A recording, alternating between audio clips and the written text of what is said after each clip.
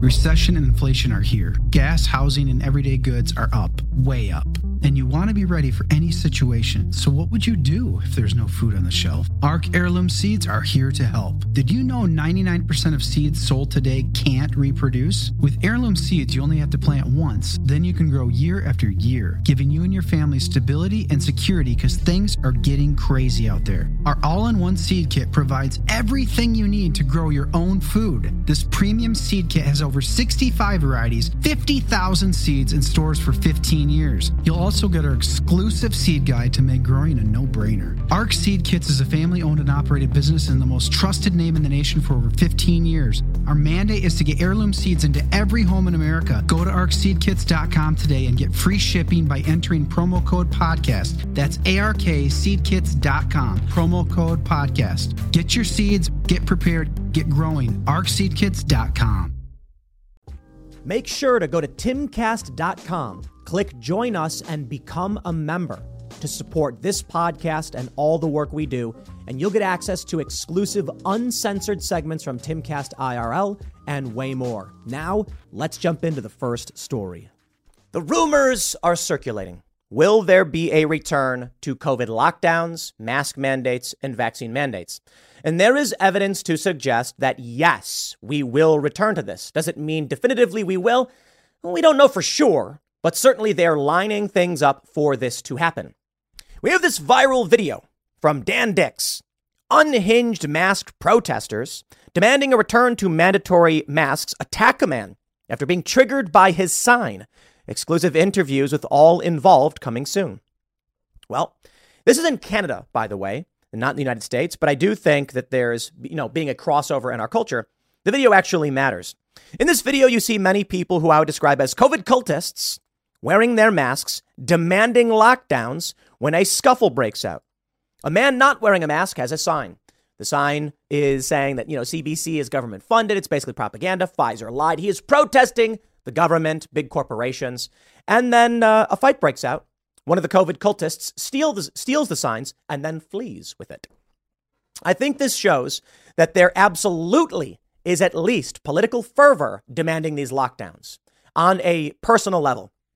Now, we don't need a video like this necessarily to justify why we think there may be lockdowns or some kind of mandate coming.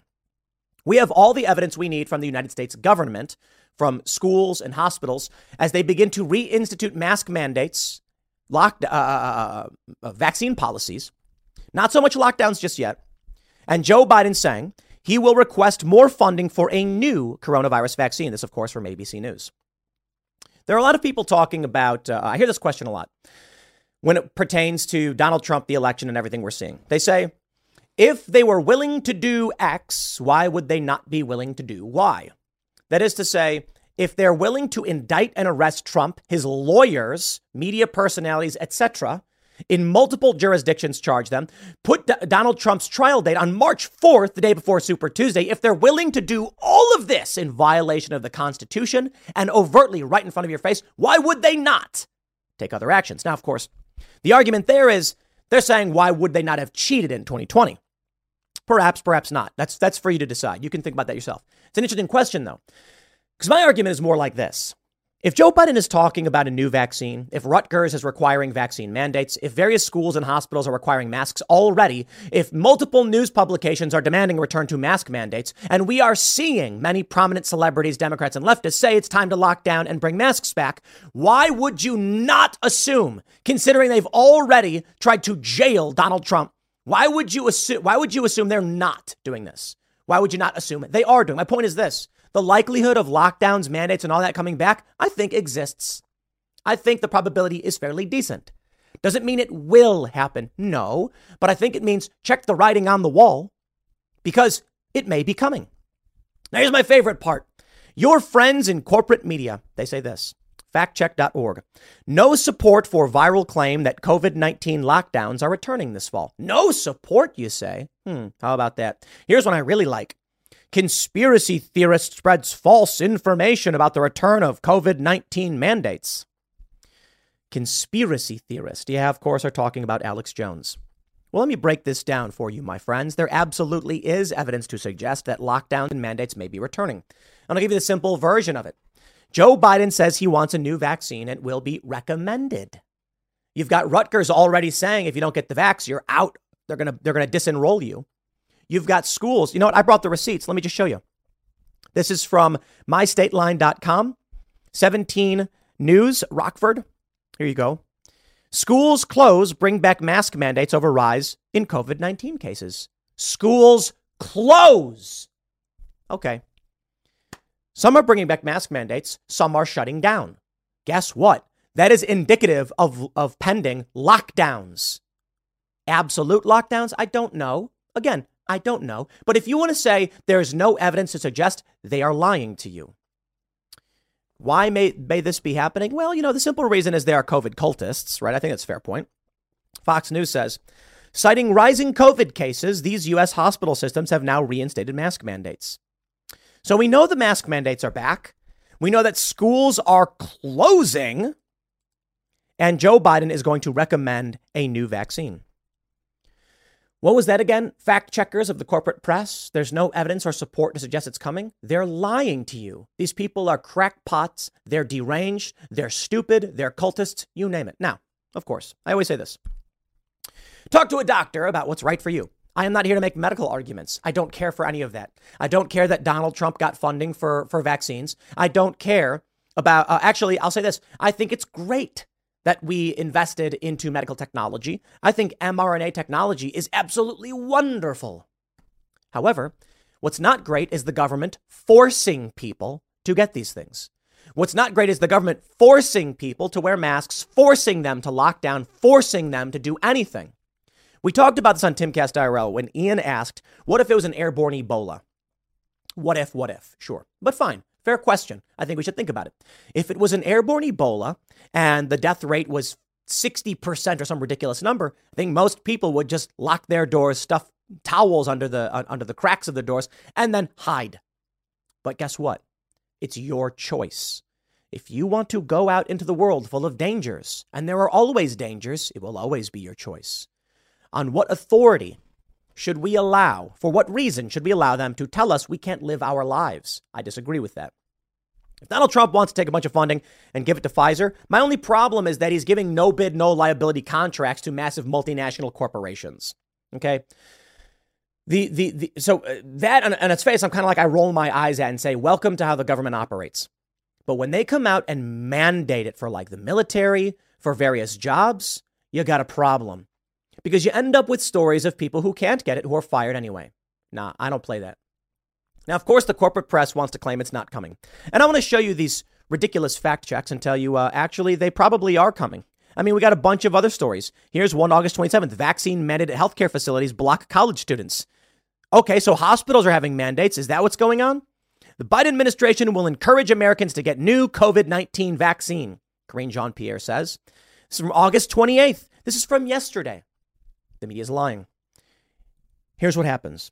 And I'll give you a potential scenario. You've got the Biden administration saying, we are seeing a rise in all of these COVID cases and mask mandates are coming back. So we are going to recommend a new COVID vaccine. What happens? The private institutions then say, based on the recommendation of the CDC and the World Health Organization, as well as the White House, we are instituting a requirement that you receive the vaccine. It's that simple. Joe Biden won't mandate it. Of course they won't. Maybe for the military, they'll say, no, it's a mandate only insofar as we have the authority, but we recommend it. And then private institutions will do the exact same thing. What did we talk about during the first lockdown? The rat hope experiment. Remember that one? As the story goes, a man took 3 cylinders full of water and he placed rats in them. The rats swam desperately. They could not get out, for there was nothing to grab a hold of. Eventually, the rats became tired and then just sank to the bottom and died. I think it only took a matter of minutes, 10 or so minutes, until the rats gave up and sank to their deaths. So this man decided to do another experiment. Or as part of the same experiment, he decided to do it again. This time, he put the rats in the cylinders, and they swam for about 10 minutes before giving up and sinking. But then he reached in and pulled them out, placed them down as they caught their breath, and then he dried them off and let them rest. Then he picked them back up and put them back in the water. This time, they swam for 60 hours. You know why? Hope. The first time, it seemed hopeless. There was no point. No matter what they did, they couldn't do it, and it was just done, and they gave up. But for those rats that saw that hand save them, they thought, maybe if I just keep going, the hand will come and save me again. Only no. This time he just watched as they swam for 60 hours and eventually gave up and died. I'm curious. I wonder what would happen if those rats, after 60 hours, were taken out, dried, and then placed back in the water. I have to imagine the third time, they'd probably just give up very, very quickly. Not necessarily because of willpower or hope, but because at that point they were too exhausted and drained of their ability to actually swim. And with that knowledge of the rat hope experiment, the possibility we entertained was this. They will put us under hard lockdowns, stress us to the point of breaking, and then. Have you seen the price of gold lately? It's hitting all-time highs. And when it comes to investing in gold, check out Noble Gold Investments. They have a track record of excellence that's second to none. Just look at their thousands of five-star reviews on Trustpilot, Google, and the Better Business Bureau. Customers rave about their knowledgeable staff, smooth investment process, and life-changing results, which you can see for yourself online. That's the kind of reputation you can count on. But it's not just about the reviews. Noble Gold Investments truly care about their clients. They take the time to understand your unique needs and goals, and they give expert guidance every step of the way. That level of personalized service is rare in this industry. Look, when it comes to securing your financial future, you can't afford to take chances. Go with the gold company that has earned the trust of countless investors. Visit noblegoldinvestments.com/Tim Pool today and discover why Noble Gold Investments is the only choice for smart, secure gold investments. Or call them at 877-646-5347. Again, that's 877-646-5347. They'll relent, and we'll feel there is hope. That if we just hold out for a moment longer, the hand will come and save us again. So, with that in mind, what we had discussed on this show, as well as on Timcast IRL, was that perhaps they would once again place us in that water, the lockdowns. Only this time, they'll give you hope. Remember? It only lasted about a year and a half. It will stop. But this time, it's forever. The lockdowns won't stop. They'll lock everybody down. They'll take away everything from you. You will own nothing, and you will be happy. So let me explain where I think we are. The Biden administration is encouraging this. These are grains of sand, my friend. Grains of sand in and of themselves are not a heap of sand. It's the analogy that I love. You know, I say it all the time. How many grains of sand until you have a heap? You drop one grain of sand on the table, you have but a grain of sand. You drop two, now you have two. At what point does it become a heap? It's an opinion, I suppose. My view is this. With all the lingering evidence of desperation and a need to stop Donald Trump, and of course the agenda around, 2030 and things like that, reducing carbon and all of these things, them claiming climate change is causing all of these fires, them calling for climate lockdowns. Yeah, the evidence suggests we are being primed for more lockdowns. They can't just put us in the cylinder full of water and watch us drown because people will freak out and they'll react badly. There needs to be a priming so that the cultists and those who are frail and weak will just give in and go forward again. I've heard from a lot of people who say they don't think it's possible. There won't be more lockdowns because the people won't stand for it. I don't know if these people are familiar with the rat hope experiment, because it's actually the second time around, people are more willing to accept it and actually wade through it for substantially longer periods of time. People may get angry. There may be a backlash. So I think what they do is you are primed. I don't think that they just throw us right into that water. I think they slowly inch you towards it until finally you're standing looking over the edge and you're like, I guess this is going to happen. Let's talk about these fact checks. No support for viral claim that COVID-19 lockdowns are returning this fall. In recent weeks, COVID-19 cases, as estimated from wastewater data, and COVID-19 hospitalizations have been on the rise in the U.S. This comes as the Omicron variant EG5, recently designated as a variant of interest by the World Health Organization, became the newly dominant variant in the country. This has led some public health experts to suggest that some people especially those at higher risk of severe COVID-19, wear masks when going out in the public. Now, hold on. It's from August 25th, updated on August 28th. Some people might need to wear masks, they say. Okay. Those at risk. That's what they say. No basis. A TSA spokesperson denied Alex Jones's claims, noting that the Center for Disease Control and Prevention, not the TSA, is the federal agency responsible for transportation mask requirements. TSA is unaware of such a requirement, the spokesperson told us in an email. There was no TSA meeting on the topic. Okay. A spokesperson says there was no meeting on the topic. Does that mean Alex Jones is wrong? No. Alex Jones says he talked to a TSA agent who said this thing may be happening. This doesn't disprove it in any way. Why are they putting out a fake debunk? This is completely fake. Now, here's how I would phrase it. Me, if I was fact checking it, I would ask the spokesperson and say, we're not sure who Alex Jones spoke with. The TSA is denying this. However, there is a basis for returning to COVID-19 restrictions. What's that basis? They are citing an increase in cases. Joe Biden's calling for a recommendation on the new vaccine. Schools and hospitals are implementing these mask mandates. While the TSA denies such claims, we are seeing in the periphery these things are happening. Why lie? You know what's really funny is this credentialism and expertism, or whatever you want to call it, where you can have all of these things happening around you. I love this. Imagine you're standing betwixt a tsunami and a fire, and you are saying to yourself, my golly, it looks like a tsunami and a fire are coming from both sides. And the expert says, yes, but there's no evidence. And you're like, what do you mean? I can see the fire down there. I can see the tsunami down there. And they're like, yes, but we have not declared as the experts a formal emergency yet. So there's no basis for your claim the tsunami or the fire will reach you. It's like, okay, well, I can see them. Yes, but until the experts decide, you are wrong. Really? Wonderful. We've talked about what they must do to stop Donald Trump. I'm not convinced they can do anything.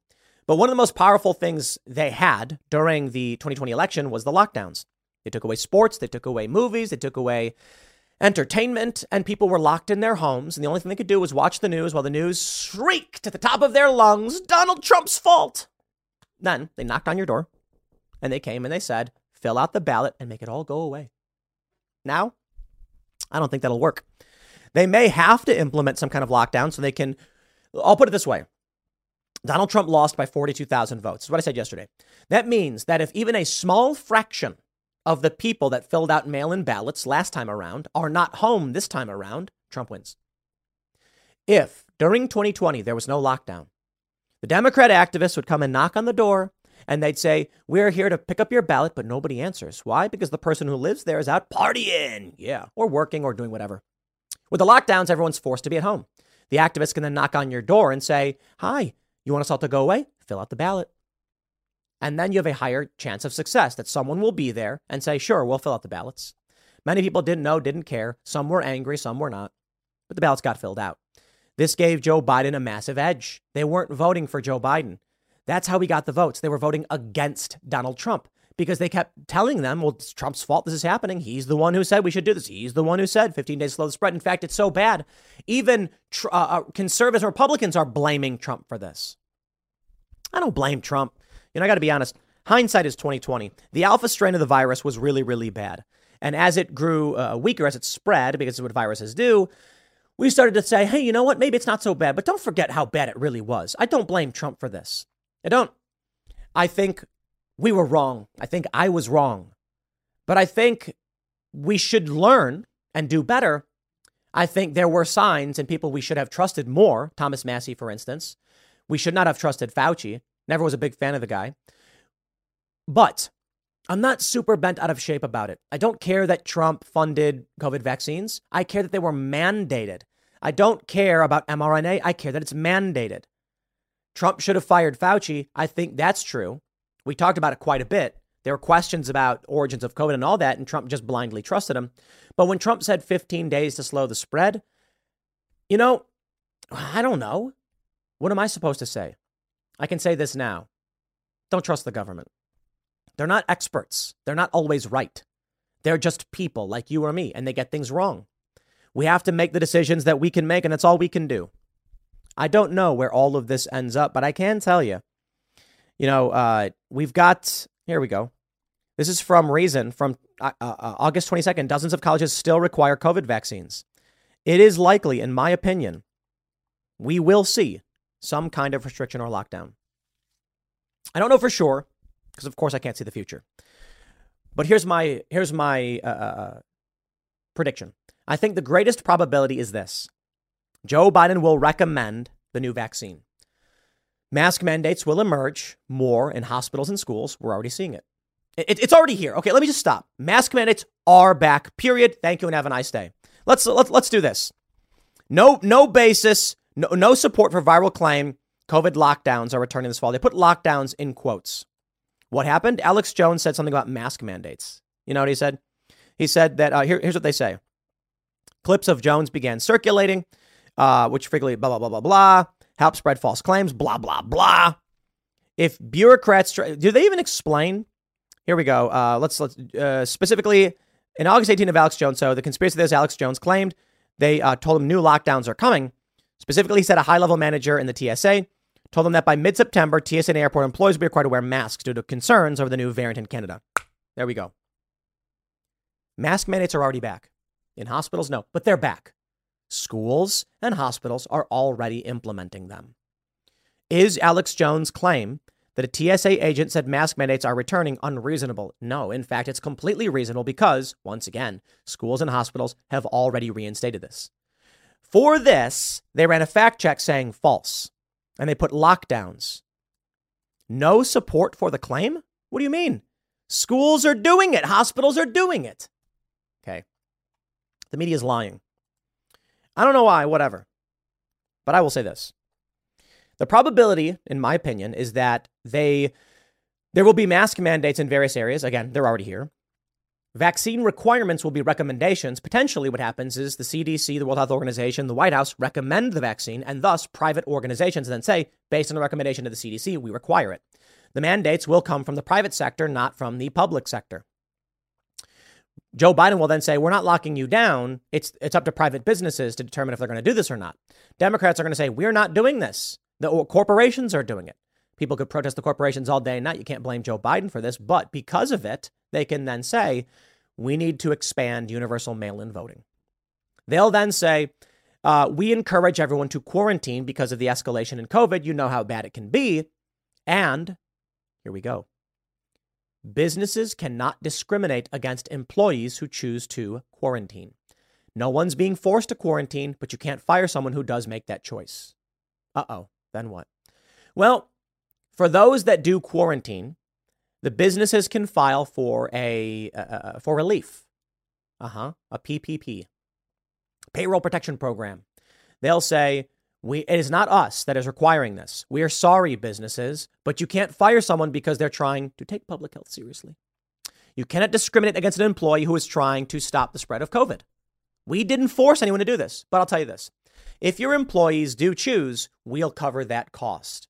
It'll be a cheaper mass spending program than we saw last time, but that's the potentiality. Let me stress once again, I don't know that any of this does happen. But the idea from the corporate press that there's no basis for it is a lie. They need this because they want to win politically. Does it mean there's no basis in the medical basis? Don't look at me. I'm not a doctor. I can only tell you this. Politics is where my position stands. They will push this for political reasons. Talk to your doctor about what makes sense for you. I don't know. But don't be surprised when the politicians exploit a crisis to gain power. The question is, where will the Republicans stand on it? Don't know for sure. A lot of them are going to come out like Nikki Haley and Chris Christie and be like, what do you mean? We got to do it. It's for people's health. Nikki Haley is going to say her stupid neocon garbage. And then we'll see. I can tell you this. Expect the media to lie. Expect the government to lie. It's what they're really good at and what they do. I'll leave it there. Next segment's coming up at 1 p.m. on this channel. Thanks for hanging out, and I will see you all then. Did you know Fast Growing Trees is the biggest online nursery in the U.S. with more than 10,000 different kinds of plants and over 2 million happy customers in the U.S.? They have everything you could possibly want, like fruit trees, palm trees, evergreens, houseplants, and so much more. Whatever you're interested in, they have it for you. Find the perfect fit for your climate and space. Fast Growing Trees makes it easy to order online, and your plants are shipped directly to your door in 1 to 2 days. And along with their 30-day Alive and Thrive guarantee, They offer free plant consultation forever. This spring, they have the best deals online, up to half off on select plants and other deals. And listeners to our show get an additional 15% off their first purchase when using the code POOL at checkout.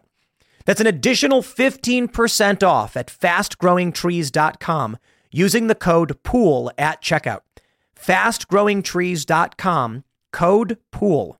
Offer is valid for a limited time. Terms and conditions may apply.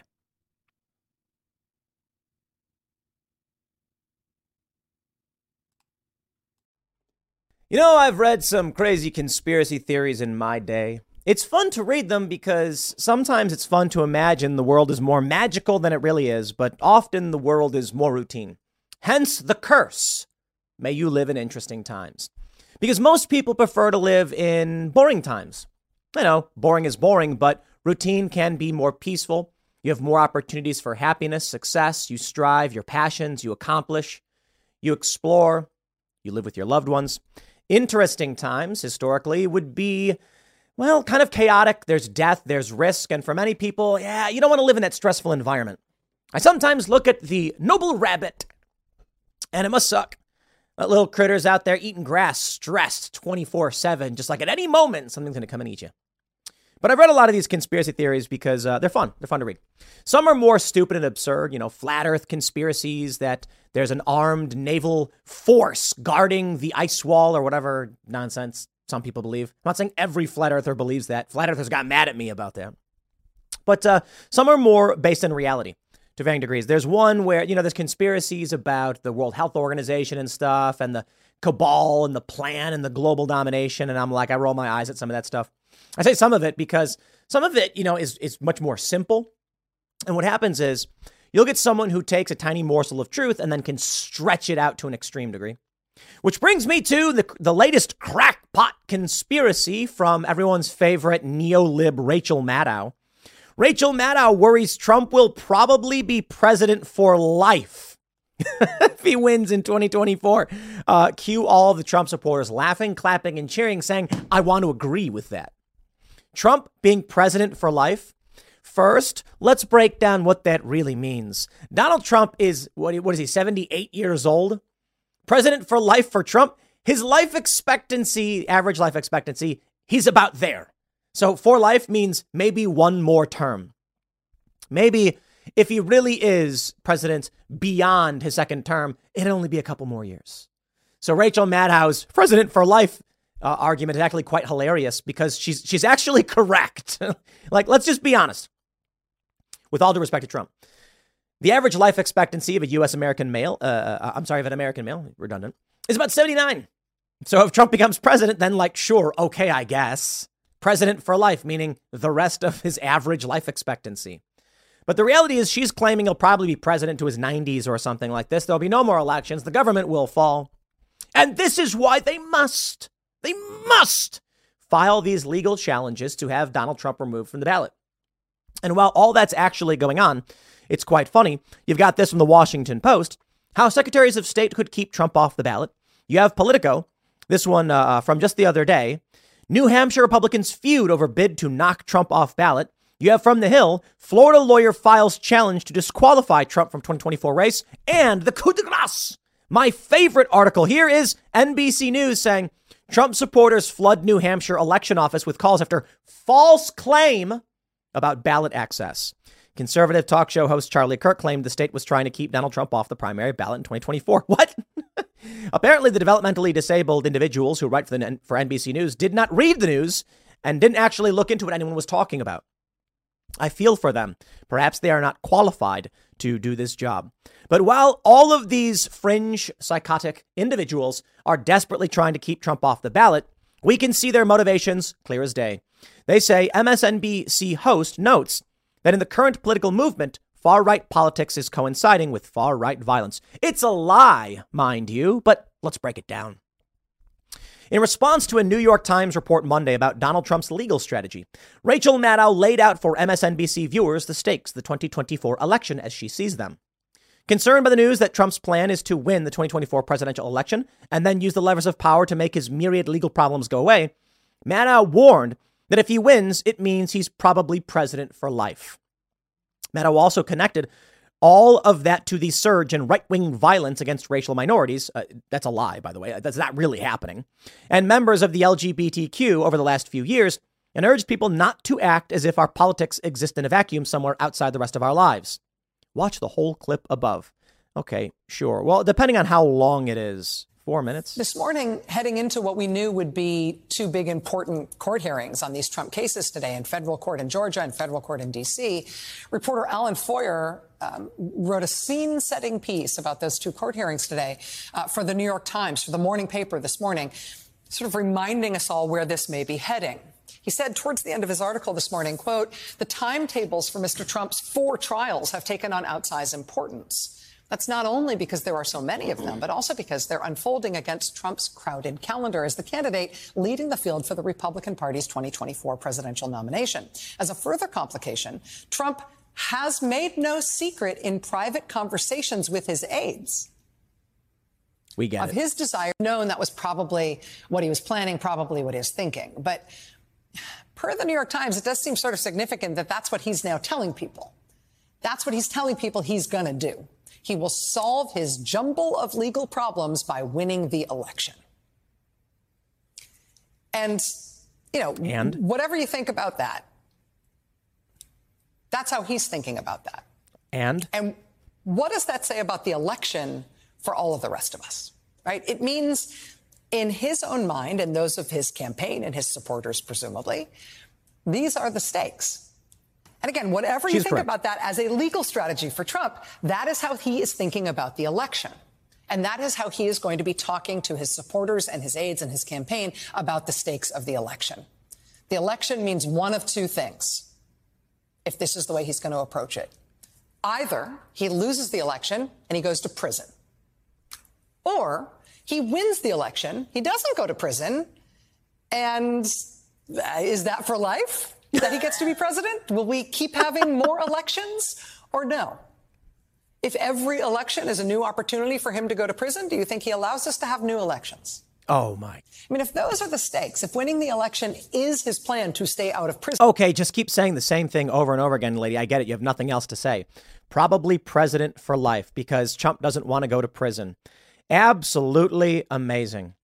And she's citing this report where they say Trump has made it no secret that he's like, if I don't win, I go to jail. Yeah, we all know that. So here's the real issue. You know what? I agree with her that Trump supporters do think these are the stakes. Either Trump wins or he goes to prison. I don't agree with her in her crackpot legal theory that Trump trying to avoid prison will just keep winning elections or prevent them from happening, because that's not possible. Unless, of course, there is a massive shift in confidence among the military and they decide to just do whatever Trump says and shut things down. Not possible. This is why, partly why, they're trying to shut down the election, right? So let me get this straight. Rachel Maddow and other crackpot neolibs and leftists terrified that Donald Trump will win the election, destroy these, shut down these false criminal charges, he'll become president for life. Their justification for trying to end the 2024 election cycle, to prevent there from being an election, is to stop Trump from preventing there being an election. Accuse your opponents that of what you are doing. Filing criminal charges against Trump, trying to remove his name from the ballot across the board, is cheating in the 2024 election. Now, it pains me to say Republicans will do nothing. I mean, it pains me to say that, you know, in the sense that we wish someone somewhere would do something. And some people are, but it's certainly not the Republican Party. We'll see if they do anything in 2024. There are some files being released on Joe Biden. There is an investigation going on, being launched by some Republicans, but for the most part, they do nothing. While Democrats across the board launch all of these criminal indictments against Donald Trump, his lawyers, and now there's even investigations of certain media personalities. What do the Republicans do? Nothing, because they're in on it for the most part, right? We can't get a single local DA or state AG or anybody to file any charges against any of these people. How wonderfully pathetic. After reading the section, Maddow continued, I know that learning that Trump has been saying that privately to staffers is not shocking, right? We've known that was probably what he was planning, probably what he was thinking. It does seem sort of significant. That's what he's telling people. She just keeps saying the same thing over and over again. what does it say about the election for the rest of us? In light of this, she says that either he loses or goes to prison or he wins. If Trump and his supporters see the stakes as losing and going to prison or winning and being president, and probably president for life, how should we expect he and the Republican officials in swing states are going to handle the conduct of that election that Trump may very well lose? So what's funny is she talks about the rise in violence from the right. I'll just address this very quickly. We have this from the Volokh conspiracy at reason.com. Mass shooters by race and Hispanic ethnicity not far from the population as a whole. I don't think there's a very strong argument for a racial component in mass shootings in any direction. You know, you get a lot of people on the right that try to say that, the black population is more responsible. The left says the white population is more responsible. Well, let's just break it down. We do see that as for the percentage of population, Asians are represented twice as much, disproportionately in the percentage of mass shooters, 6.6, but only being 3.6% of the population. Black people in this country, 17.4% of mass shooters, despite only being 12.3% of the population. Then you have Hispanic, lower, 8.3, despite being 12.5% of the population. Native American, 2.5 times higher. White non-Hispanic, 54.5% of mass shooters, but only 62.6% of the population. And then there's other and unspecified. So for this, I would say, if there's any consideration, it's that Asians are 2 times more likely based on their population size. But ultimately, I don't think these numbers are very significant. I think it's more cultural than anything. So when the left tries to come out and says that white people are causing all this violence against minority groups, it's like, well, at the very least, you can say white people are underrepresented. White non-Hispanics are underrepresented in the percentage of mass shooters as to the percentage of population. And then you can say that Asian and black individuals and Native Americans are overrepresented. But I got to be honest, it's not that much. I think any argument over a psychopathic individual, psychotic individual committing a mass shooting, and you're looking at their race for the reason, I think that's silly and stupid. And a lot of this can be explained by historical trends, socioeconomic figures, values. But also, I do think there are racial components not in the race of the individual, but in the ideology of the individual. That is to say that there are many people who are overtly racist of very different races. That being said, Rachel Maddow is trying to play that game. Yeah, I'm not going to play that game with her. These people are crackpots. And because of this, they believe that fearing Donald Trump will be president for life, they are justified in removing Donald Trump from the ballot. Let me say that again. I know I said it earlier, but I'll repeat myself in the style of Rachel Maddow. So they're basically saying to save the elections, we must stop there from being an election. Okay. Look, I get it. You can fight fire with fire. It's called a controlled burn. Farmers will burn a strip of their crops or whatever to stop the fire from spreading. Fine. But this is just a lie. This is Democrats knowing they're going to lose. And then Trump is going to probably fire some people. I say probably because I'm not even convinced Trump gets an AG who's going to actually indict anybody. It's funny. You look at what Trump did the first time around. And it's like, do they really think that Trump is going to go nuclear? That'll be president for life? Dude wouldn't even invoke the Insurrection Act or call in the National Guard to stop riots. Mom deserves the best, and there's no better place to shop for Mother's Day than Whole Foods Market. They're your destination for unbeatable savings, from premium gifts to show-stopping flowers and irresistible desserts. Start by saving 33% with Prime on all body care and candles. Then get a 15-stem bunch of tulips for just $9.99 each with Prime. Round out Mom's menu with festive rosé, irresistible berry chantilly cake, and more special treats. Come celebrate Mother's Day at Whole Foods Market. Or I should say not the National Guard, but invoke the Insurrection Act. It's the states that do the National Guard. Trump could have fired Fauci. He didn't. Trump brought on John Bolton. There's a lot of things to criticize Trump on. Now, I do think you are more likely to get firings and prosecutions with Trump than anyone else. Even DeSantis, maybe Vivek, but I'm not entirely convinced. I still think Trump, it's like, well, 51% maybe. So I'll take it. I think the real issue is they're concerned. If the chance is 51%, even 50.1%, that they go to prison, they will burn down this country to stop it. Oh, here's our good friend Jennifer Rubin. Here we go. Oh, no, don't worry. No one's trying to take Trump off the ballot, except all of these politicians, the Democrats, and all these fake corporate press journalists. The Washington Post. Rarely do legal scholars compel government officials to embark on an unprecedented and hugely consequential course of action. But that is precisely what William Baude and Michael Stokes Paulson, authors of the Law Review article, regarding Section 3 of the 14th Amendment, and the intellectual powerhouse duo, Michael Luttig and Lawrence Tribe, have done. In a remarkably short time, they have driven home the implications of Section 3, that all officials with a role in the presidential election process must consider disqualifying former President Donald Trump from the ballot if he either engaged in insurrection or rebellion against the Constitution or gave aid and comfort to the enemies of that Constitution. Secretaries of State certainly have heard them loud and clear.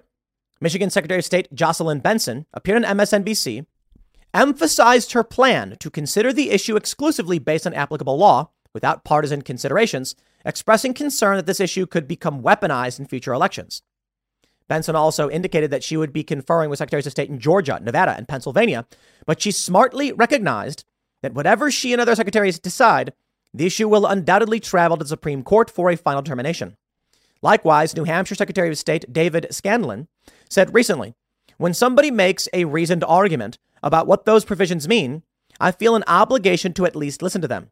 He added, "A decision of that magnitude, that's a decision of deciding that somebody is not qualified to run a person is extraordinary, and it really has to be treated with that degree of importance." That attitude serves as a model for not only secretaries of state, but also all other officials, blah, blah, blah, blah, blah. We get it. Now, secretaries of state and other officials must grapple with how to make the determination. Does state law require they obtain a ruling from the state attorney general or other legal official? Do they conduct open hearings to provide transparency and educate voters? There are no easy answers because we have never witnessed the accused instigator of an attempted insurrection run for president. And although Trump is not yet the nominee, it would be reckless not to prepare for the strong likelihood the Republican primary voters vote to nominate their cult leader. And that, in turn, raises a critical point. Primary voters who might be contemptuous of the demands of democracy should at the very least understand that they risk nominating someone who might not be on the ballot in one or more states. They could gamble that the hyper-partisan Supreme Court will ride to Trump's rescue, hypocritically ignoring the plain text of the amendment. Do primary voters want to run that risk? A point that I brought up on IRL, discussing this with Eric Hunley. I said, will they use testimony in the Georgia case to justify removing Trump from the ballot? And Eric said they can't. Trump's not convicted. And I said, that doesn't matter. This lawsuit is a civil argument, not a criminal argument. And he says, but he's not convicted. The point is this. Trump does not need to be convicted for a Secretary of State to simply say, it is beyond a reasonable doubt, in my opinion, that Trump engaged in insurrection. Therefore, he's removed from the ballot. And then you can file your lawsuit to the state court. Good luck. They'll do this in October of next year. They'll say, just before the printing and release of early ballots, and they'll say, sue us. And they will. And it'll go to the Michigan court that will bang the gavel and say, we have no authority to make a determination on whether or not Trump did or did not engage in insurrection. That's for the Secretary of State to decide. Dismissed. Or better yet, they'll say, you are not the aggrieved and you have no standing. Donald Trump will be required to personally file in all of these states. And then they'll say, you are not the voter or the voting body. Therefore, you have no standing. They will simply make up a reason. Of course, it could maybe go to the Supreme Court. So by January, the Supreme Court will be like, Trump's name should be on the ballot. Oh, the election's over? Well, maybe next time. So here's what I see. As it happens, as we begin to see the attempts to remove Trump's name from the ballot, and many people said it would never happen. Oh, here we are. I'm so annoyed. I'm sorry, guys. I'm so annoyed. And ladies, we don't want to exclude the ladies here. From everybody who keeps telling me over and over and over again, it's never going to happen. It's never going to happen. It's never going to happen. And then it keeps happening. For the Lord have mercy. Stop saying it's not going to happen. They won't indict Trump. Then they do. They're not going to go after anyone else. It's just Trump. Then they go after his staff. Well, but that's where it stops. They're not going to go after his lawyers. Then they go after his lawyers. It's not going to result in, yes, it will. It does. It's happening. It's remarkable how many people said they would never indict him. It's remarkable how many people said street violence would not escalate to murders. We now have the Republican council people who were murdered. We have a GOP guy murdered in his own home. Maybe it was a domestic dispute. We don't know. We had Aaron Danielson. We have the Summer of Love. The one city, I can't remember. I saw this. I glimpsed it. So one city paid out something like $5 million to the extremists over their riots because the police acted too harshly. The game is rigged. And it's funny because there's no off-ramp. all of it keeps happening. They're not going to remove Trump's name from the ballot. Trump can't win anyway. So now it's begun. So maybe Trump's name doesn't get removed from the ballot. They are certainly trying to do it. They, as in the anti-Trump faction, the never-Trumpers, Democrats, neolibs, etc. They're trying to put the dude in prison. They just scheduled his trial date for the day before Super Tuesday. At this point, anybody who says they would not, the door's there, okay? You know, we had one of our members say they would not bring back lockdowns that go too far and that we're probably clickbaiting and fear-mongering. And now where are we? Yeah, it's been a week and we've already got vax mandates at universities being reinforced is a better way to put it. They've always been there. They never got rid of them. We have new mask mandates emerging and Joe Biden calling for a new vaccine to be recommended, which likely maybe could result in private businesses saying, well, as per the White House, CDC, and WHO recommendation, we will require them for our private business. And so this idea, it's not going to happen. They can't get away with it. Like, well, here we are. Schools are closing. Mask mandates are already reinstated at hospitals and schools. Newspapers are calling for more. Stop saying it can't happen because it literally just keeps happening. That's all that happens is it keeps happening. There you go. So where do we end up? It is very likely, in my opinion, you will see a unilateral decree to remove Trump's name from the ballot somewhere. And then it all comes crashing down. Don't say it can't happen. I'm not interested in the optimism bias. It is now normalcy bias to assume this will happen. The longest time. Many people suffered from what's called optimism bias and normalcy bias. Optimism bias is a bias which affects people. They think the bad thing can't happen. No, bad thing can't. Civil war can't happen, bad thing can't happen. Yes, go look up the first Battle of Bull Run, the Battle of Manassas, where the Civil War officially, you can say Sumter was the beginning. No one really died except for a guy who accidentally, blew himself up or something like that. Nobody thought there was going to be a real conflict. So they were picnicking, as the story goes. Optimism bias. And we've all suffered from that for a long time. Maybe people have been disabused of this notion after seeing all of this, but we still have normalcy bias. People who keep saying, it won't happen. It won't happen. It's never happened. It won't happen. And then it happens. And I'm just like, dude, at a certain point, it is normal to assume this will escalate. Will they indict Trump? No, that can't happen. It's never happened before. Then they indicted him. Okay, well, that's going to be the extent of it. I can't imagine. And they indicted him again and again and again. And people just keep saying, it won't happen. And I'm like, bro, I'd like you to go back in time and track all of the things that you kept saying would not happen and look where we are, right? Here's my point about Rachel Maddow. I think it's stupid for her to say that Donald Trump will be president for life. But that's why I said early on, she's correct. The view of Trump supporters is either Trump wins or he goes to prison. Now, I think the way she sees the world is fairly broken. But she makes an interesting point, a mirror image to who we are and what we represent. In her mind, Donald Trump is a psychotic Hitlerian despot who is trying to take over this country through force and an insurrection. And and as they write for the Rap, or I'm sorry, it wasn't the Rap. I think is what she said. They're going to elect their cult leader. They genuinely believe, not all of them, but some of them, because they're very, very, let's just say, cognitively deficient, to be polite, individuals. They think that there is a Nazi rise happening in this country, and they keep regurgitating these lies.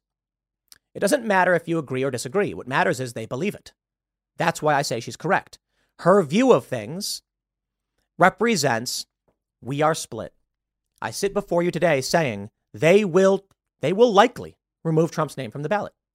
I don't think it's a crackpot conspiracy theory on par with Rachel Maddow saying Trump will be president for life. But in their world, they view this as, and everything I'm saying about civil war and all that, as insane. But that's why I push back and say they are the ones who are insane, because I'll make it simple for you guys. They sit before you and say that Donald Trump wants to be president for life, that he's facing serious legal dilemmas and seeks to become president to absolve himself of any accountability, that he waged an insurrection and rebellion against this country, instructing his supporters to storm the Capitol and steal power. But there's no civil war happening. Come on. Either you think Donald Trump is an insurrectionist who's trying to overthrow the U.S. government, which implies civil strife leading to civil war, or you think you're the baddies trying to steal power, and then there's still civil strife leading to a civil war. What is the argument that this doesn't escalate? I'd like to hear it. Because you can certainly say people get tired of it. They start focusing on other things. But we've been in an election cycle since 2015. It's never stopped. Not a day has gone by that we have not been in an election cycle.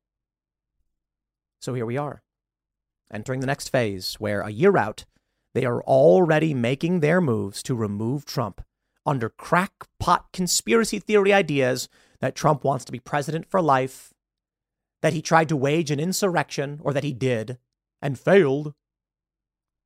That's it. Tell me I'm wrong. Fine.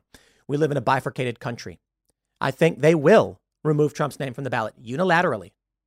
I don't know the probability to which that is. I don't think it's absolute. For all those who don't quite understand, because they're cognitively deficient, many of these people on the left, these liberals, live in a world of black and whites. When I say I believe that they will remove Trump's name from the ballot in some state unilaterally, what I mean to say is, to clarify for all of you who can't quite understand, is the probability lies with his name being removed. But that could be 51% for all I know. In fact, it could be 30%. And it's just that there is no greater percentage. The plurality falls with Donald Trump being removed. Hey, it's Ryan Reynolds, and I'm here with Keith, co-star of my upcoming film, If, only in theaters May 17th. Do you want to tell people the big news? All right, I'll do it. Sign up now and you'll get unlimited for $15 a month and 6 months of Paramount Plus Essential Plan on us. MintMobile.com/switch. Upfront payment of $45 equivalent to $15 per month. Unlimited over 40 gigabytes per month. Face lower speeds. Videos at 480p. Active Mint customers by 531.24 get 6 months of Paramount Plus Essential Plan. Auto renews after 6 months. Offer ends May 31st, 2024. Separate Paramount Plus registration required. Terms and conditions apply if rated PG. It's possible. There's a bunch of outcomes. His name is challenged. His name is obfuscated. They flip someone else's name, whatever. I don't know what the end result is. There are many different variables lying before us. But if you think it stops here and Democrats do not make moves to try and cheat beyond just arresting Trump, then you're incredibly naive.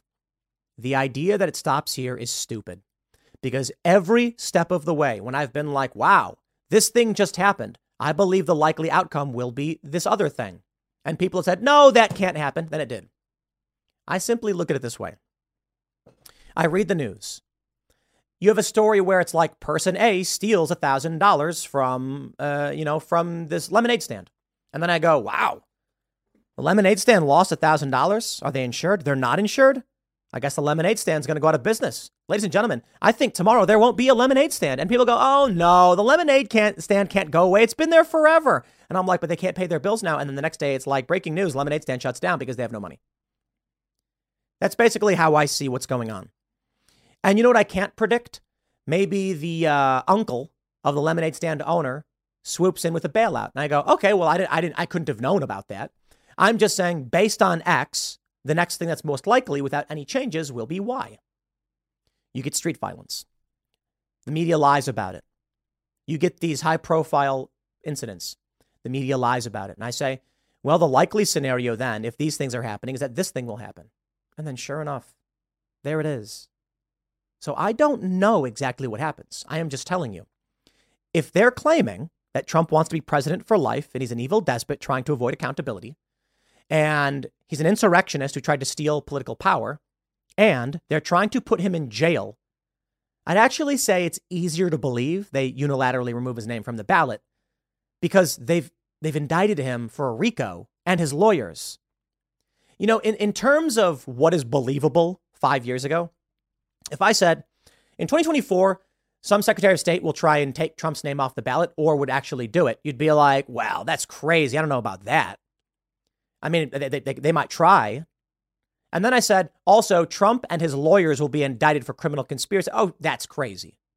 Right? The point is, Trump being indicted is crazier to think would happen than Trump's name being off the ballot.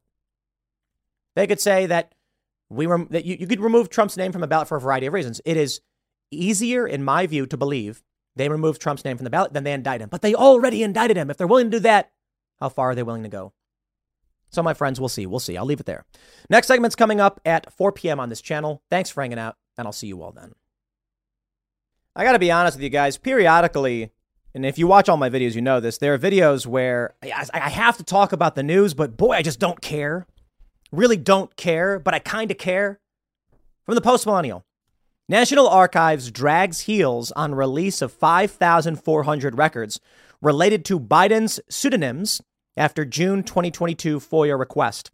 NARA said they've identified approximately 5,138 email messages, 25 electronic files, and 200 pages of potentially responsive records that must be reviewed before release. Okay, all right, let's slow down. The story is basically that there's like 5,400 emails where Biden was using a fake name so he could conduct business with his son. Well, while he's vice president. Okay, it's really important that you know this happened and is happening. But at what point is it like just redundant? Does it matter? Yeah. Biden's corrupt. The news at 11. You know what I mean? We should talk about this every day. And typically when I get into these moods, I'm like, I get it. We can't let this become normal, where we start to say, we all know Biden's corrupt. We all know he was engaged in illicit business deals. But at this point, it's not news anymore. We can't get to that point. There are a bunch of stories I've covered in the past where this has happened, where it's like, dude, everybody knows. Is anyone going to really care about this? Here we go again. Here's the challenge. For me, it gets boring being like, oh, look, more evidence that we already know Joe Biden is as crooked as can be. And without that shock factor of like a big drop where we lay it all out, it's a slow roll and people just say, I get it. I don't care. And then what happens? I make a video about it. I say, hey, everybody, more evidence that Joe Biden's corrupt. They don't click on it because they're like, I know, man, whatever. So it's a bit depressing. But that being said, here's the news. The Daily Mail reports President Joe Biden may have used pseudonyms in nearly 5,400 emails, electronic records and documents when he was vice president. A bombshell letter from NARA reveals. The trove of communications was confirmed after the Southeastern Legal Foundation filed the Freedom of Information Act for emails connected to aliases allegedly used by Biden, including Robin Ware, Robert L. Peters, and J.R.B. Ware. J.R.B. Ware. Republicans have been demanding the release of the emails they say could show Biden used the names to discuss foreign business with his son and share information on countries where he was doing deals. The White House has insisted Biden was never in business with his son, and vice presidents and high-level government officials often use pseudonyms to prevent being inundated with spam and emails from the public. At the time, the Obama administration dismissed criticism the communications were secret because they were all archived. But the sheer volume of emails raises questions over whether then VP Biden broke the absolute wall he said he maintained between the personal and private and the government. Emails from Hunter's laptop also reveal business partners referred to Biden as the big guy. That's right. What is it? What did it say? Like H will hold 10% for the big guy or something? Oh boy, what's this? Staffers used Biden's other address, Robert L. Peters at PCI.gov, to send a message about meeting then Ukrainian President Petro Poroshenko. Hunter was copied in on that email. Why? Why was Hunter copied in an email where the vice president is talking to a world leader? Very interesting, to say the least. Now, look, I would not be surprised if after all this breaks, they get us all riled up and say, yeah, they're doing business. Information drops that Donald Trump was also conducting business. Yeah, I don't care. The left likes to maintain this narrative that Trump support is all a bunch of cultists. No, Trump gets booed sometimes. You know, Trump says things people don't like sometimes, but people typically like him because he's just a bully. He's their bully. It's like being, the way I described it before is like, imagine being on a playground and there is a schoolyard bully. He's not like the worst guy. He doesn't really pick on everybody, but if you're mean to him, he's mean back. And then you get to stand behind him. So the other kids who are bullying, you got to bully, like you got your own guy. He's like, I'm not going to bully anybody, but he's going to bully back the other bullies. You see what I'm saying? In this instance, if it turns out that Donald Trump is doing business dealings, and I believe he was, already criticized him for that. Yeah, remember when Trump tried to have the G7 at Trump Doral in Florida? He got roasted by everyone, even his own supporters. And then he came out and was like, okay, fine. Now, many of his supporters defended him. There's a fair point to be made. He was saying, if we have this meeting at my golf course, we do it at cost. It saves the government money. Fair, but it also provides, covers expenses to maintain Trump Doral. That is, employees will get paid. Trump won't personally profit, but revenue is generated for his business, which can help his business stay afloat. There's personal gain there no matter what. Trump backed down. It's okay, fine, we won't do it. There was also, I believe it was a State Department website in the UK was advertising Trump's golf courses or resorts. Not okay. And there were instances where I believe it was members of the Air Force, I'm not sure, stayed at one of his resorts. Same argument. Trump personally benefits even if it is at cost. Now, there's a fair argument to say he's saving the government money, which is you, the taxpayer. Okay, fair. But he privately benefits, even if it's, just by covering costs. Already criticized Trump for this. The issue with Joe Biden is that he's lying about it every step of the way. And more importantly, when Viktor Shokin, the prosecutor in Ukraine, was investigating Burisma, Hunter Biden and his associates contacted D.C. for help. Joe Biden then flies out, goes to the president and says, if you don't fire the prosecutor, you're not getting the $1 billion. Joe Biden has no authority to withhold congressionally approved loan guarantees. And what does the left say? If Burisma wasn't being investigated by Shokin. Sorry, Shokin says he was. Sworn affidavit, and there's documents of the open investigation. Oh, but they were on hold. Doesn't mean anything. On hold or otherwise. If they were on hold, could it be for procedural reasons? Could it be for evidentiary reasons? I don't care. The investigations were happening. Hunter Biden and his associates made this phone call. Yeah, but it was in line with foreign policy. The president wanted it. The president has no authority to deny or reject congressionally approved loan guarantees. That was the argument the left made over when Donald Trump called Ukraine and said, what's going on with this Biden thing? They impeached Donald Trump for investigating criminal activity carried out by the Bidens. What a world, huh? By all means, criticize Donald Trump. I ain't going to sit here and tell you otherwise. It's fine. I'm talking about Joe Biden. Don't give me any whatabouts. If you could come to me and show me that Donald Trump went to a foreign leader and said, I will block your country's weapons unless you give my son millions of dollars, we got a conversation. But I got bad news for you. When you come and you talk about Abraham Accords, when you talk about Ivanka's copyrights in other countries, private deals I don't like. In fact, I think they're very bad. I get it. It's the family. It's private, but I don't like it. I don't like influence peddling. If you want to claim that, Trump Doral and all that stuff, those are bad things Trump should be criticized for. And I'm not going to defend Trump for doing things I think are bad.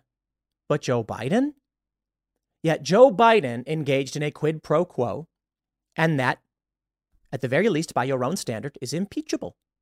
And Donald Trump seeking to investigate that quid pro quo was impeached. That specific reference is hypocrisy, and for which I believe Joe Biden should be impeached. Maybe impeachment isn't the right word. He should retroactively be 14th Amendmented or something for a seditious conspiracy against the United States. Because now, with that evidence, or not even retroactively, now with that evidence, we can see he's sending all of this money to Ukraine, and I'm not convinced it's legitimate. I believe that Joe Biden is likely sending all of this money to Ukraine because he owes them a favor. That's right. Donald Trump wanted dirt. I actually think that Joe Biden only ran because they knew Trump was investigating what was going on with his corrupt deal. Trump saw a video online of Joe Biden bragging about withholding congressionally approved loan guarantees and benefiting his son, and then called them and said, what was this about? Can you investigate this? And for that, they said, impeach him quick. Oh, and he had help from the CIA. He had help from Democrat. They had help from the CIA. They had help from Democrat lawyers to get him removed. So, yeah, perhaps after Shokin's sworn statements and testimony and the evidence we've already collected from all of these reports now, Joe Biden, he's lying the whole time. Perhaps now, not only could we impeach, but after that, we could have criminal charges against this man who engaged in what I would describe as a seditious conspiracy against the United States to subvert the nation's interests for personal gain, leading us into what could become World War III. For that, I believe Joe Biden should be impeached, convicted, then indicted, then criminally convicted, and then imprisoned. But you know what? Fair point. Dude's too old. Put an ankle monitor on him, lock him in his Delaware house, and be done with it. I think this is all abjectly criminal, and it's staring us in the face. But I must confess, at a certain point, I don't know what else there is to be said. We know he's doing it. We know it happens. And then what? I don't know. And then what? That's it. And then what? We're sitting here waiting for the Republicans with all this information coming out to just do something about it. And do they? Well, they're doing a little bit. I want to remain optimistic, but I don't know if I can. Perhaps they're waiting until next year to drop the hammer, have him impeached just before election or something, October surprise. I have no idea. I'm just not all that confident. And all I can say is, once again, we'll see. I'll leave it there. Next segment is coming up at 6 p.m. on this channel. Thanks for hanging out, and I'll see you all then. Here's my analogy for all of you. Imagine you go to your local grocery store and purchase a gallon tub of chocolate fudge swirl ice cream, one of those big plastic tubs, and you crack it open, you get a big spoonful, delicious. And right when you strike again, you hit something hard, and you scoop the ice cream away and see a dead rat. And you go, well, I'm outraged by this. There's a dead rat here in my ice cream. And you keep eating it. I'm not going to help you out, okay? If you have dead rat in your ice cream and you keep eating it while complaining about it, I'm not entirely convinced you are serious enough in your concerns about what you are currently doing. Which brings me to the story. This is the story of a Wyoming sorority. Judge dismisses University of Wyoming sorority sisters lawsuit attempting to block transgender woman Artemis Langford from joining, and says the court will not define a woman today after they accused her of being a sexual predator. Her, as in the biological male. I love this. The plaintiff said a woman is an adult human female. That's literally the definition, scientific or otherwise. But apparently the defense said, no, woman means many things today. Okay, well, from now on, it's simple. You just have to make whatever it is you're making for females only, I guess. But here's the story.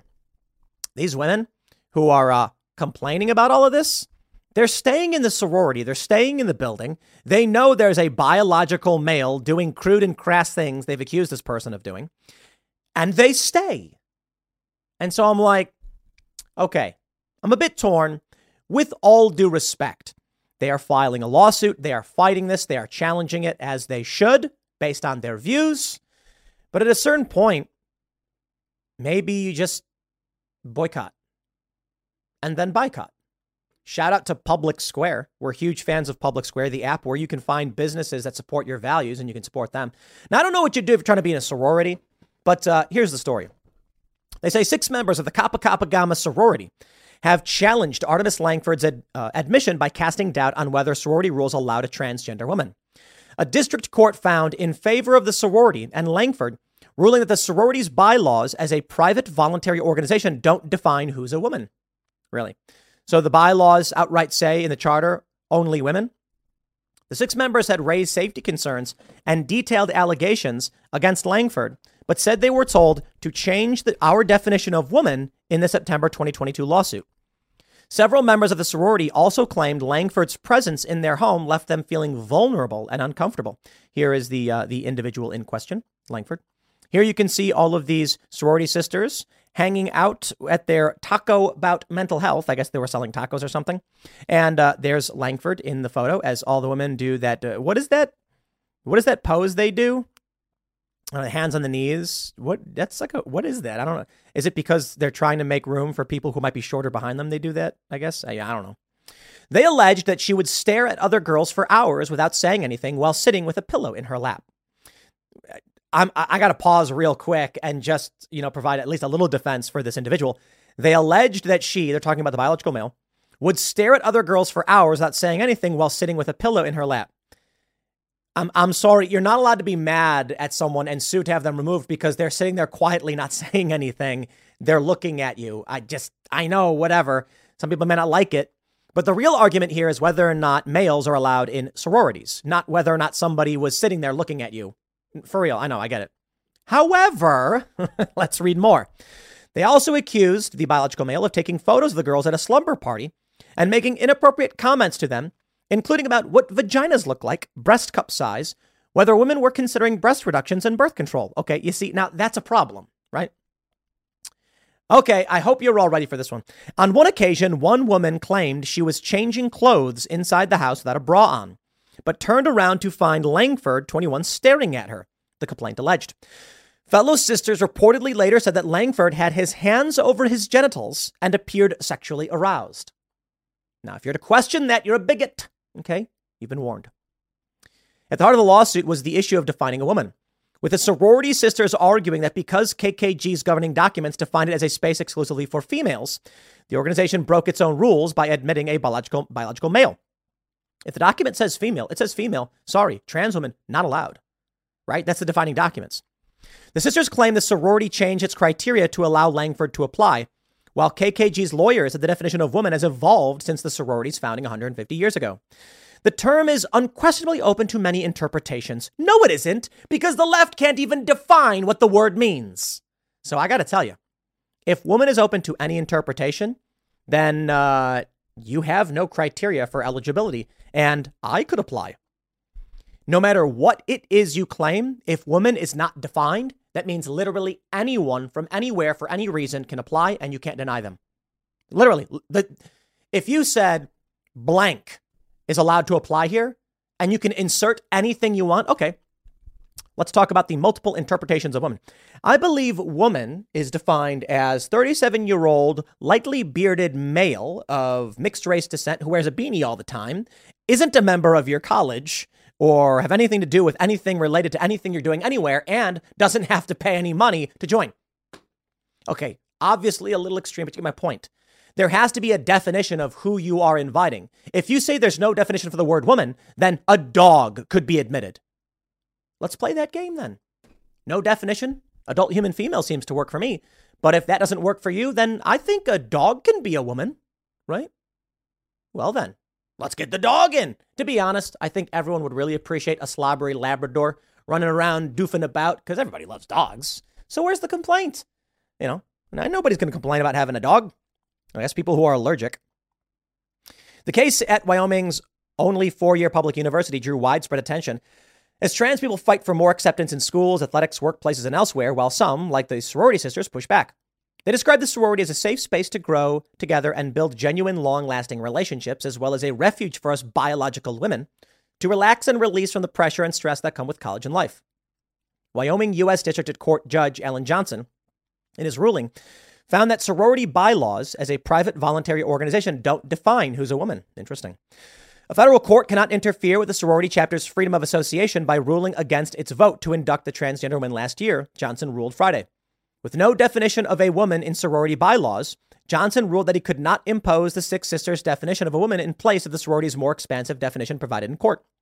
With its inquiry beginning and ending there, the court will not define a woman today. Johnson himself, an alumnus of the university who was honored by the school as distinguished alumni in 2015, wrote, "The sorority sisters who sued publicly shared how Langford's presence in their house made them squirm. It is really uncomfortable. Some of the girls have been sexually assaulted or sexually harassed. Some girls live in constant fear in our home," Holtmeyer told Megyn Kelly on her podcast. So I guess this is the Wyoming judge. Look, don't think the boomers or the silent generation are going to come save you. This guy in Wyoming is saying, I don't know what a woman is. This guy right here, look at him. Judge. He doesn't know what a woman is. All right, well, that's too bad for him. Perhaps he is cognitively deficient and should be removed from office under the simple argument that his brain no longer functions properly. And it is a sad state of affairs, but if someone is suffering from dementia, perhaps they should not be in a job of any type. Well, I suppose there's some jobs for people with dementia. Maybe you can be a Walmart greeter. I guess the one scary thing is the outbursts. Some people with dementia suffer. We have to be careful of that. Bouts of anger. But I believe this man may be unwell, for he cannot define what a woman is. There is no argument, period, in court that you could be like, well, I don't know what a woman is. That's insane. But here you are. Welcome to the breakdown of law. Now that they are starting to get these lawsuits through where they say woman doesn't mean anything, what do you think that means for all existing law on the books in every state and in this country? If the law says women are protected for this or that reason, but woman means literally nothing, then no one is protected from anything. Civil rights goes out the window. You can make the argument, I think a woman is a black person. I think a Mexican person is also what a woman is, despite being male. If woman is just a vague term for someone who feels a certain way, then anyone at any time for any reason can be a woman, and you can't bar them. What argument would they have in any capacity? They wouldn't. And perhaps that's the purpose. From the ashes of the old, we shall build anew. They're going to break down our legal system. They're going to make it so that you can't figure out what is what and who is who. You can't set standards. And if you can't set standards, what are you going to get? You're going to get a bunch of people who are terrible at what they do, trying to fly planes, build bridges, and otherwise engage in sporting activities and other professions. And then it all breaks down. Bridges will start collapsing. Planes will fall out of the sky. You get where I'm going with this. No, we need standards. And we need to know what the law is. Now, by all means, if the sorority wants to have trans people, I don't care. And if this woman got a problem, leave. I'm not saying, not fight, but if you don't feel comfortable in the house, you got to get out of the house, right? Or do something to counter it. If the legal system is not there, then play procedurally, play by policy. If they don't define woman, then I tell you what, bring in your grandfather. Here's what you should do. Ladies, invite a retirement home to come live there. Men, old men. Invite them all in. Find out how many people are willing to be like, yeah, I'm a woman, and just have them come in. And then you know what? When they're all living there, tell anyone who has a problem with that, you'll see them in court. Because this is the game they're playing. I'll leave it there. Next segment's coming up at 8 p.m. over at youtube.com/TimCastIRL. Thanks for hanging out, and I'll see you all then. Uh-oh, they're mad. They're mad at me. I've been trending nonstop for a week because we had Fresh and Fit on the podcast, The Culture War. And in the discussion, we talked about issues pertaining to society and culture, women and slut shaming and things like that. And oh boy, are they really pissed off. In fact, I've gotten messages from some lefties I know, and they're like, did you really say that men should slut shame women for having high body counts? I love it. Because you know that they didn't actually watch the show. We have this tweet from Tree of Logic, who wrote, there are less than 1,000 Bugattis in the world, so the chances of any woman seeing a man drive one would be highly unlikely. Only men who are terrible in bed or who have small dicks like Tim Pool care about a woman's body count. I'll describe this as the fake rage machine of the internet. Here's what really happened. On the podcast, I was talking with Fresh and Fit, as well as Jason Howerton. Jason Howerton is High Value Dad. He talks about having kids, being a good dad, and having a family and all that stuff. And Fresh and Fit talk about similar things like those are important, but in today's day and age, women are sleeping around. They have access to all of these different men with Instagram, high value, high profile, wealthy, successful guys. You're always in a state of competition. The argument that was actually made was not that I was saying that guys in Bugattis should slut shame women. It was a hypothetical argument to address the concerns Fresh and Fit had, not a prescriptive treatment for the ills of society.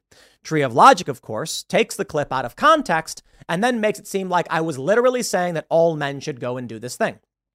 The actual context of the conversation is, effectively, if you are making the claim that it is bad that men and women are all sleeping around and that men have no choice but to sleep around in order to compete, how about you? I said, you guys, like imagine someone in a Bugatti pulls up to a woman and she's like, oh, I want to ride with you. And he says, what's your body count? And she gets all offended. Then he says, I don't want to haul in my car and drives off.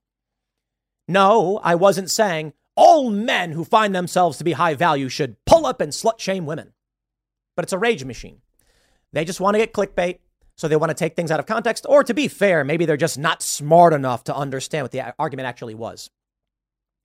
I didn't tell women they couldn't or could not do anything they want. In fact, I am a sex positive individual. I believe that sex work should be legal and regulated. And I think that it's silly for the government to intervene. I also don't care what women do with their bodies. And I'm actually pro-choice. Although I think the Democrats have gone full-scale pro-abortion, I do think there should be restrictions. So it is funny then that their minds go and break down.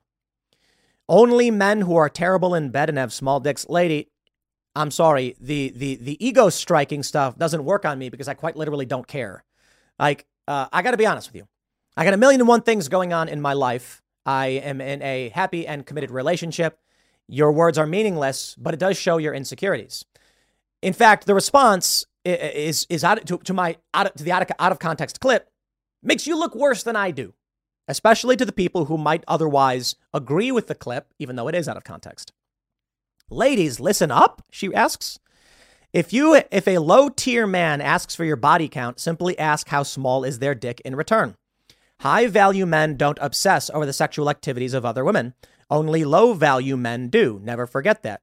Okay. Well, let me play the clip for you from the Culture War show of me talking, and then we'll break down what is actually being said. That's never. Yeah. No, but hold on. Yeah, like, go ahead. I agree a lot with what he's saying. Imagine if women are only looking at the top 8, 9, 10 of men. Yeah. If guys like you just started shaming women, do they? You know who's paying for OnlyFans, right?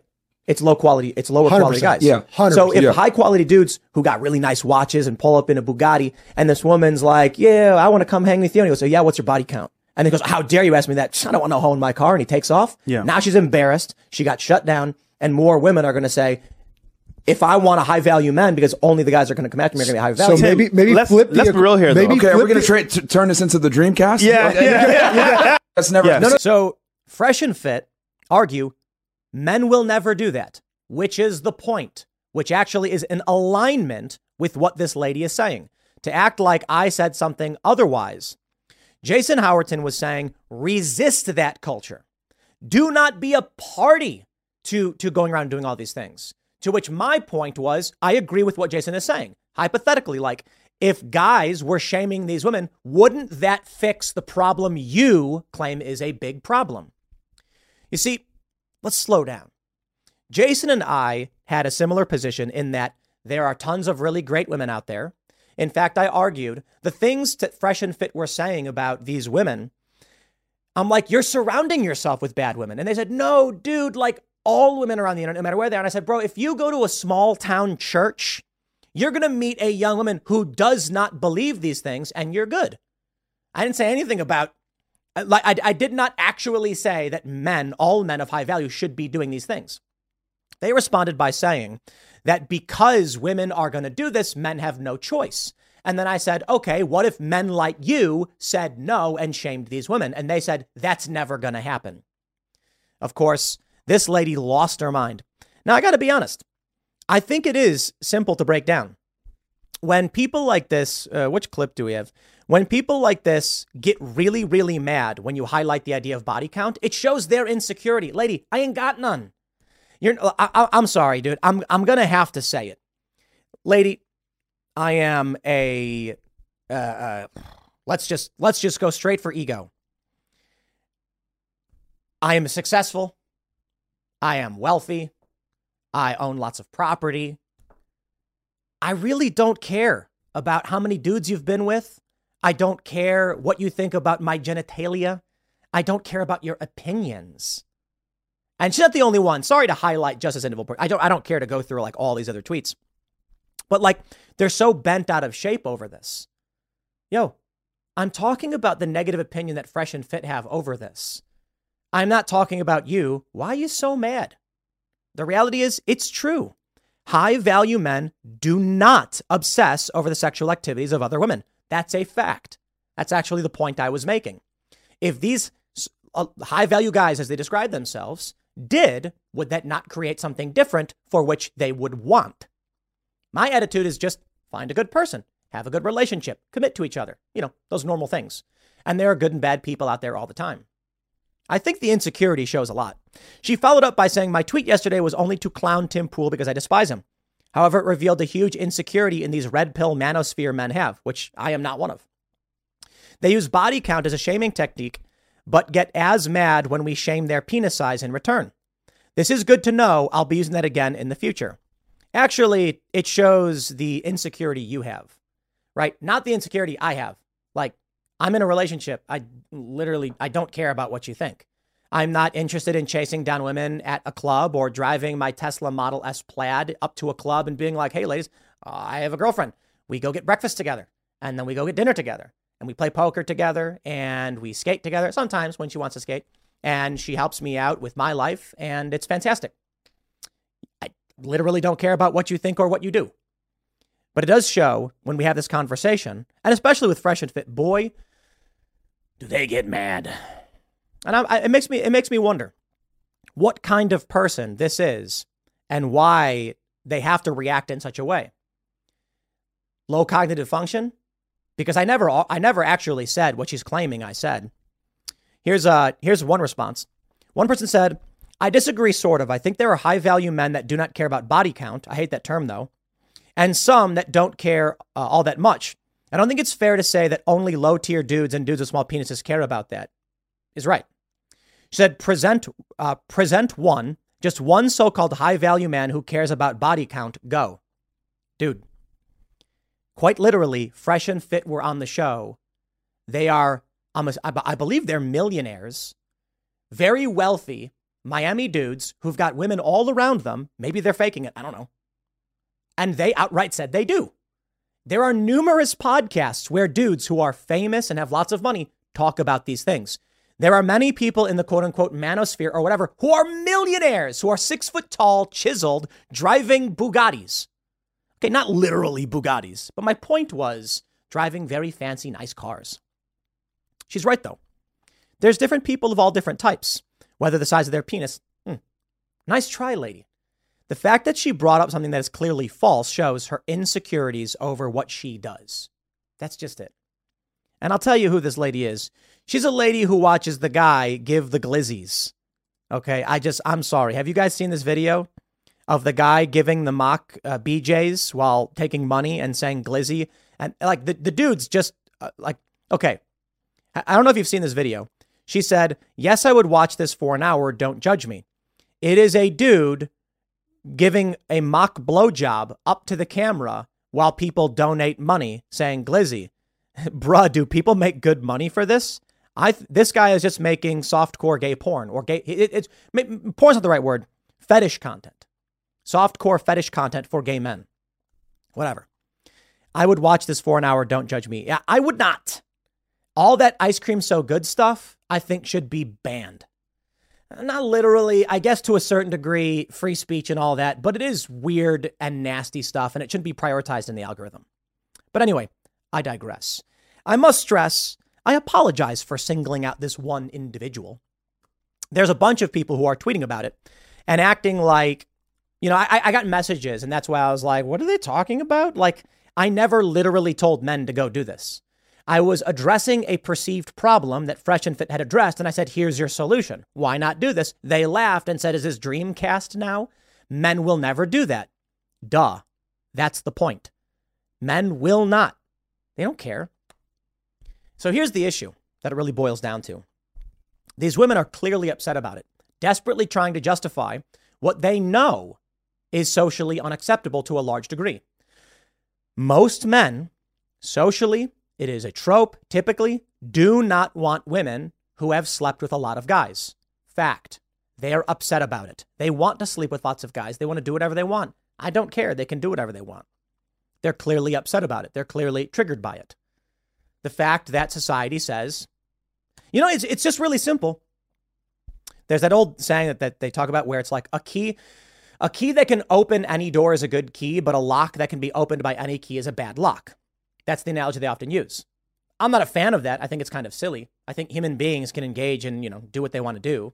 And I think personal responsibility plays a role in whether or not you're going to have a good family or not. I do think social order breaks down for a variety of reasons, including some of these. But clearly, with these tropes that exist in society, they are in the minority position, desperately trying to justify using an emotional attack against someone, be like, ha, you have a small dick. I'm like, lady, I don't care. You're a hoe, right? Is that what you're trying to tell me? I don't know how many people you slept with, and I really don't care. And your response to what is clearly a social phenomenon is meaningless to me, but you're clearly hurt by it. That's it. I guess what I'm trying to get to is they big mad, but it's true. It's not my opinion. It is not me prescribing for society. It's me saying outright, it is a fact. On average, guys don't like being with whores. Define that however you want. I don't necessarily agree. I'm more sex positive. I don't care about people engaging in sex work. None of that. I don't think it should be made illegal. I think it should be legalized and regulated. And it's up to you to live how you want to live. Just don't get kids involved in it. But you can see the emotional reaction they have. So whatever, man. Thanks for watching the Culture War podcast and spreading the word. I'll leave it there. Next segment's coming up today at 4 p.m. Thanks for hanging out, and I'll see you all then.